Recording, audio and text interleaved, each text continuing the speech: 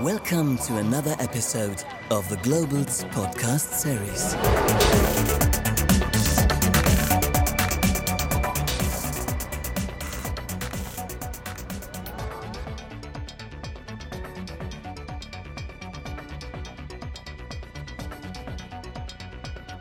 And the next speaker is going to talk about how to do that. Thilo Bono is the founder and CEO of Piabo. He's an investor, tech PR expert, and entrepreneur, and he will explain to us how to navigate to the different media markets and set up a communication strategy. Please, Thilo.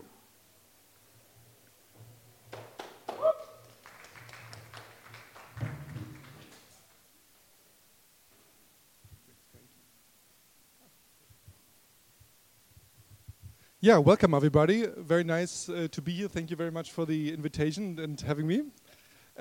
Just to give you a little bit background who we are, Piabo is the leading communications company here for Germany, Austria, Switzerland, and the rest of Europe. We help many tech companies all over the world to raise their awareness, get the attention that they deserve. And these companies, I'm sure all of you know, companies from Silicon Valley like Stripe, GitHub, Google, Tinder, Evernote, Asana, many investors like the Silicon Valley Bank, for example, or also our local heroes and unicorns like N26, Omio, and many of the other tech heavyweights that we have here in the ecosystem. And of course, as the leading technology PR firm here in Europe, we help with all kind of communication services. We're helping with public relations, social media, content marketing, influencer relations, so whatever helps to raise the awareness for our community, for the great entrepreneurs and investors that support our ecosystem. And today, of course, I want to talk a little bit and give you some insights how you can help your reputation to get more attention, to position yourself, and what it takes to bring your startup to the next level. And at the beginning, I have a quote from one of the leading venture capitalists in Silicon Valley. I think every one of you know Ben Horowitz from the famous venture capital fund Andreessen Horowitz, and he said, "A company without a story is a company without a strategy." And now you can ask yourself why a guy who is obviously a capitalist and invests money and is interested in return on investments does PR for PR, and why a venture capitalist finds it important that you have a great story and a great reputation for your company. So first of all, when you look at the venture capital firm, obviously money is the currency for transactions, right? You buy things, you buy products, etc. But the important thing is that the currency for interactions between people, why people buy things, why people make buying decisions, why people decide to work for a company or buy a service or a product, is obviously trust. And trust is what PR can generate for your company. And when you look at other alternatives in communications like Google AdWords, TV advertising, and other marketing channels, you see when you see recent studies that there's only one direction trust goes. It goes down because nobody trusts advertising, and also the attention span goes down. So PR has a very vital role for companies, and especially also in Silicon Valley, when investor does due diligence firm, for example, they always ask you, who's your publicist? Who represents you? So PR, especially in Silicon Valley and the US in general, plays a very vital role. It's a bit different than here in Europe, where still PR is not seen as a tool that is so important, because it's just from our mentality that we say, oh, we want to let our product speak for us, and we're focusing more on our product, not ourselves. But this is a very wrong assumption, because a product can't speak, and people are interested in people, and especially startups that often nobody knows. They're starting on a blank sheet of paper. They just register a website. Nobody knows them. Reputation and understanding who is behind these companies is very important. And of course, many people in investment were talking about valuations, and the smart investors, they know that of course, on the one side, it's the numbers, it's the traction, it's what you bring on the table and how the business plan looks like. But 20-30%, like in every stock price, is also storytelling. So also when you're going in an M&A process, for example, that's a very important part to think also about your narrative that you tell, because that influences your valuation heavily. At the end of the day, it's also about the return on investment, because when you have a a situation where you, for example, make a Google campaign or TV advertising, what do people? People do research about you. People Google your name, people Google your brand name, Google about your product. And on the end of the day, the information that they find in trusted sources, in newspapers, in blogs, etc., that influences the decisions if they buy your product or decide to subscribe to your service or whatever. And PR, and that is also a view why venture capitalists often looking in this part, has also influenced not only if you can sell your product and has a product a good reputation.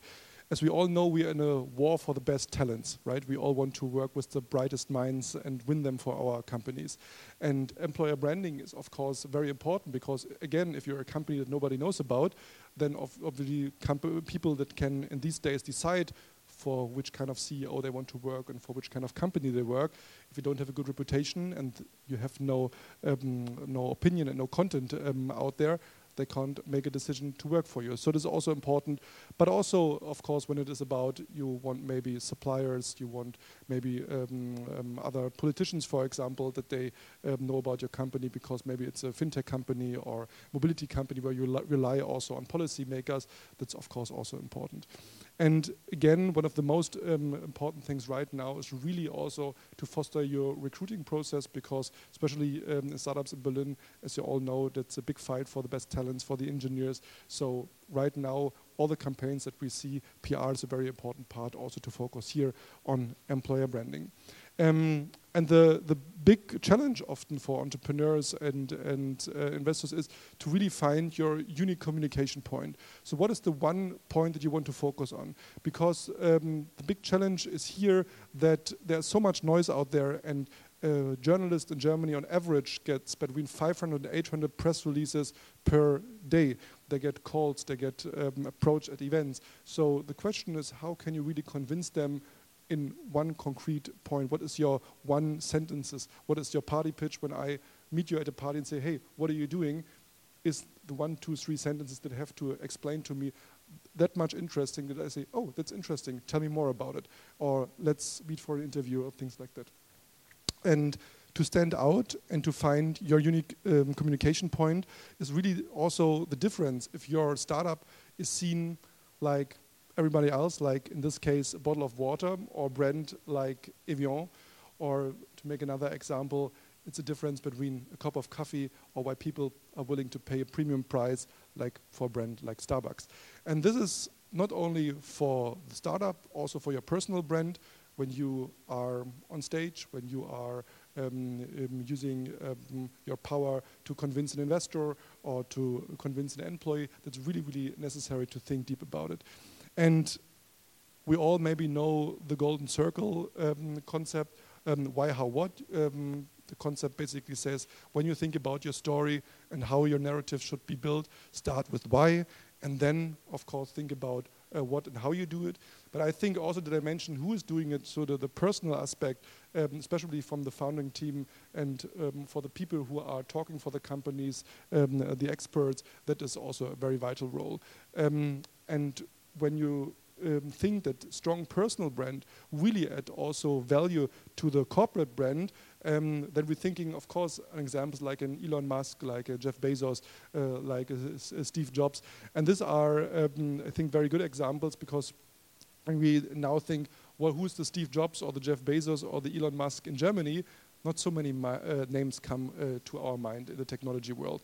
And this is obviously a problem because these are figures who are influencing the entire world and the entire ecosystem.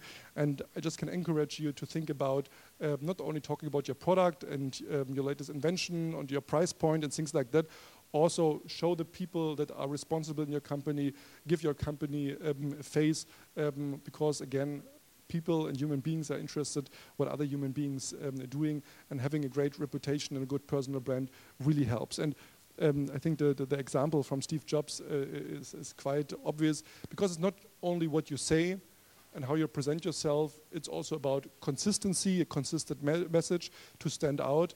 And I think when we think about Steve Jobs, we all see him in his jeans and with this black turtleneck, this like his signature style. and or what we see with our great host with his fancy glasses all the time when we see him, right? This is things that people recognize, and even if they're drunk or if they're in different conditions, this is something that, oh, that's actually the guy who organizes these great events in Berlin, for example, right? So you do a lot of things right, congratulations, but there are not, unfortunately, not that many good examples. And when you stand for something, and when you have a good reputation, then obviously you become also a trusted source, and that's what you at the end of the day want. You don't want to send out press releases and spray and pray. You want to stand for something that people reach out to you and say, hey, you are the expert for a concrete topic. You are known as an, for example, investor in mobility topics, and when I organize a conference about mobility, I need you on stage. Or you are the founder who positioned as the AI expert or security guy or whatever it is, right? Stand for something that's very important, really that people have something in mind when they see you and say, oh, that's the guy who always did this, or that's the lady who talked always about this topic. That's very, very important that journalists, bloggers, other influencers see you as a trusted source and that you stand for something. And also, when you think about your personal brand and build it, think about how you can communicate. What are the channels that you feel comfortable in? Is it maybe LinkedIn? Is it maybe Twitter? Or is it maybe YouTube because you are good with video and have a clue about it? So find your channel and really be then also the media where people can find articles, find quotes of you, find statistics, find surveys that really helps. And you will see if you do it, let's say 1-2 years, very consequent and very professional, people will recognize it, people will appreciate it, and people will come to you instead of you have to pitch people. And I think that's the holy grail that we have to achieve, that you stand for something, stand out, and be kind of the purple milker cow. But also, when we think about communication, especially with B2B companies, I often see that they having a hard time to explaining their product because it's often very technical and very facts and figures oriented. I just can highly recommend you really to think about how you can be a bit more emotional, how you can emotionalize also these topics. Talk not so much about the actual technology or what kind of fancy hacks, etc. you use. Talk about how it impacts the life of people. Talk about how it might change the world, changing our society, how it will have impact on the work of people, maybe something on our climate, whatever it is, right? And I had my personal aha moment, a company that we work for with Asana, as they ask us to help them. I mean, I think everyone knows Asana as a task management tool. There was a fund invested from Al Gore, and Al Gore has an impact fund. So investing in companies who really have a kind of a green touch and an impact on society, and ask them why this kind of fund invested in you and why Al Gore thinks that you support climate change. Said, oh yeah, because we make a contribution to a paperless office. I said, oh, okay. I mean, this maybe not that obviously, but of course you can see that. And I think there are many companies out there who can find positioning and find a higher meaning, what gives the entire story a bit more emotions and a bit more value, and that when you pick up the phone and just have 30 seconds to pitch a journalist, that it gives you a bit more context. And also very important when I see press releases or people position themselves, that you always also focus what actually is the problem also, what you're solving, right? Because this is the simplest form how storytelling works. You address a problem that exists and provide a solution. And often when you see press releases, texts that are written for journalists, yeah, they explain what they're doing and why are they so great and how their team looks, etc. But they always forget to say, okay, and what kind of problem you're actually addressing and how you can actually help me to fix the problem. And when we talked about personal branding, even if you're shy and say, oh, that's maybe not for me, etc., maybe you can find another hero for your story. Maybe it's your client where you solve the problem. Maybe it's someone else. It doesn't have to be necessarily you, but it's important to have a hero in your story, and maybe it's someone where you solve a concrete problem. So to sum it up, it's very important to find a story that is obviously emotional. It is important to have a story that addresses that people on average just have 8 seconds of attention span. And it's important that you have a little bit sparkle, a little bit of stardust that helps make it interesting, make people curious, and have some emotions in it. And very important also, because this is something when companies and entrepreneurs approach us, often also a very common mistake is that they ask us how many journalists you have in your distribution list and how big is your distribution list, things like that. But it's not relevant. It's important that you be clear what is really your target group, because many entrepreneurs come and, hey, can you help us to get featured in TechCrunch? I mean, of course, everyone wants a feature in TechCrunch, I get it, but is this really relevant for your company? Has this really an impact? Or is maybe your target group somewhere else? Maybe reads more vertical media or financial press, or it's B2C media where it's totally irrelevant, yeah? So be clear about your goals, be clear about what you want to achieve, and don't spray and pray. And when you think about your story, don't think about PR means press releases. Press releases, of course, one channel and can be one tool, but it's not what solves actually a problem. Think about from a great story, from a great storyline that you develop, and think, how will this story look in 140 characters on Twitter? How will it look in a more private environment like Facebook? How will it look in a more emotional and picture-driven environment like Instagram, for example? But of course, also what is the headline for a press release, but also what are the influencers that should know about it, that can send this message via their channels. Maybe we can engage with them and make them connected, that they share it on LinkedIn, for example, etc. And when you think about journalists, of course, it's relevant to understand how journalists work, that they, of course, want things also exclusive and timely relevant, because in this moment when you send out a press release, it's just spray and pray. So every journalist knows, okay, if I have it, also 100 other journalists have it also. So exclusivity is, of course, key. And then I think it's obviously that relevance and differentiation also makes then the difference. And still, I get many requests also from people who say, do I really need PR? Is it important to do it early on? The problem is, if you don't do it, someone else will tell your story. Because when your competitor does it right, and they are in an interview with journalists, of course the journalists ask, what do you think about company X, Y, or Z? Or what do you do about think about the company that does something similar like you do? So that's very important to understand. If you don't tell your story, someone else will. And this is something that is very dangerous, because where no informations occur, there obviously is a vacuum, and your competitors will maybe fill it. So it's very important to have this in mind.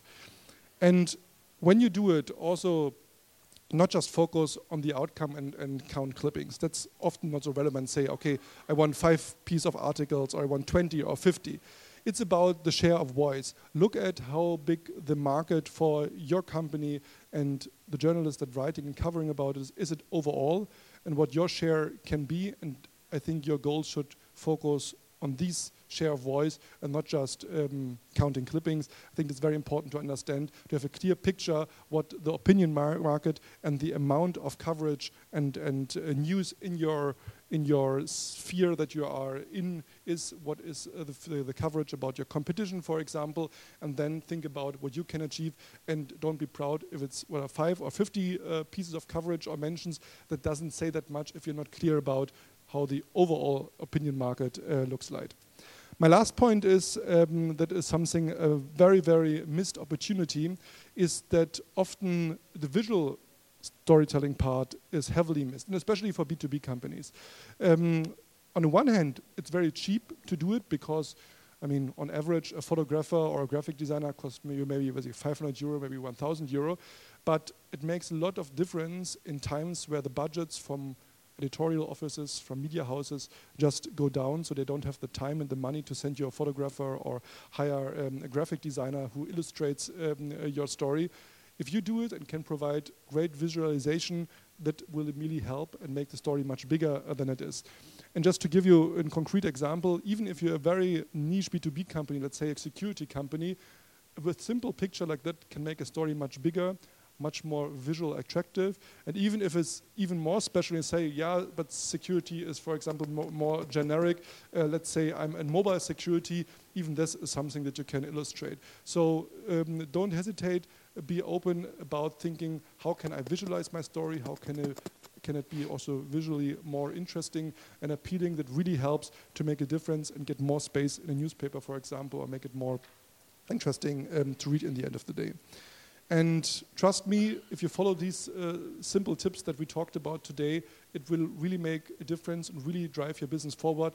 It shrinks sales cycles, it helps you generate attention, it helps you to hire the brightest minds for your company, it helps you to gain customers, and I hope whatever you decide for, if it's working with influencers, with journalists, with bloggers, so whatever you, kind of people you build relationship with, it's very important to understand, it's especially in PR, about long-term relationships and not just one-night stands. Thank you very much. Thank you, Marco, and have a nice day.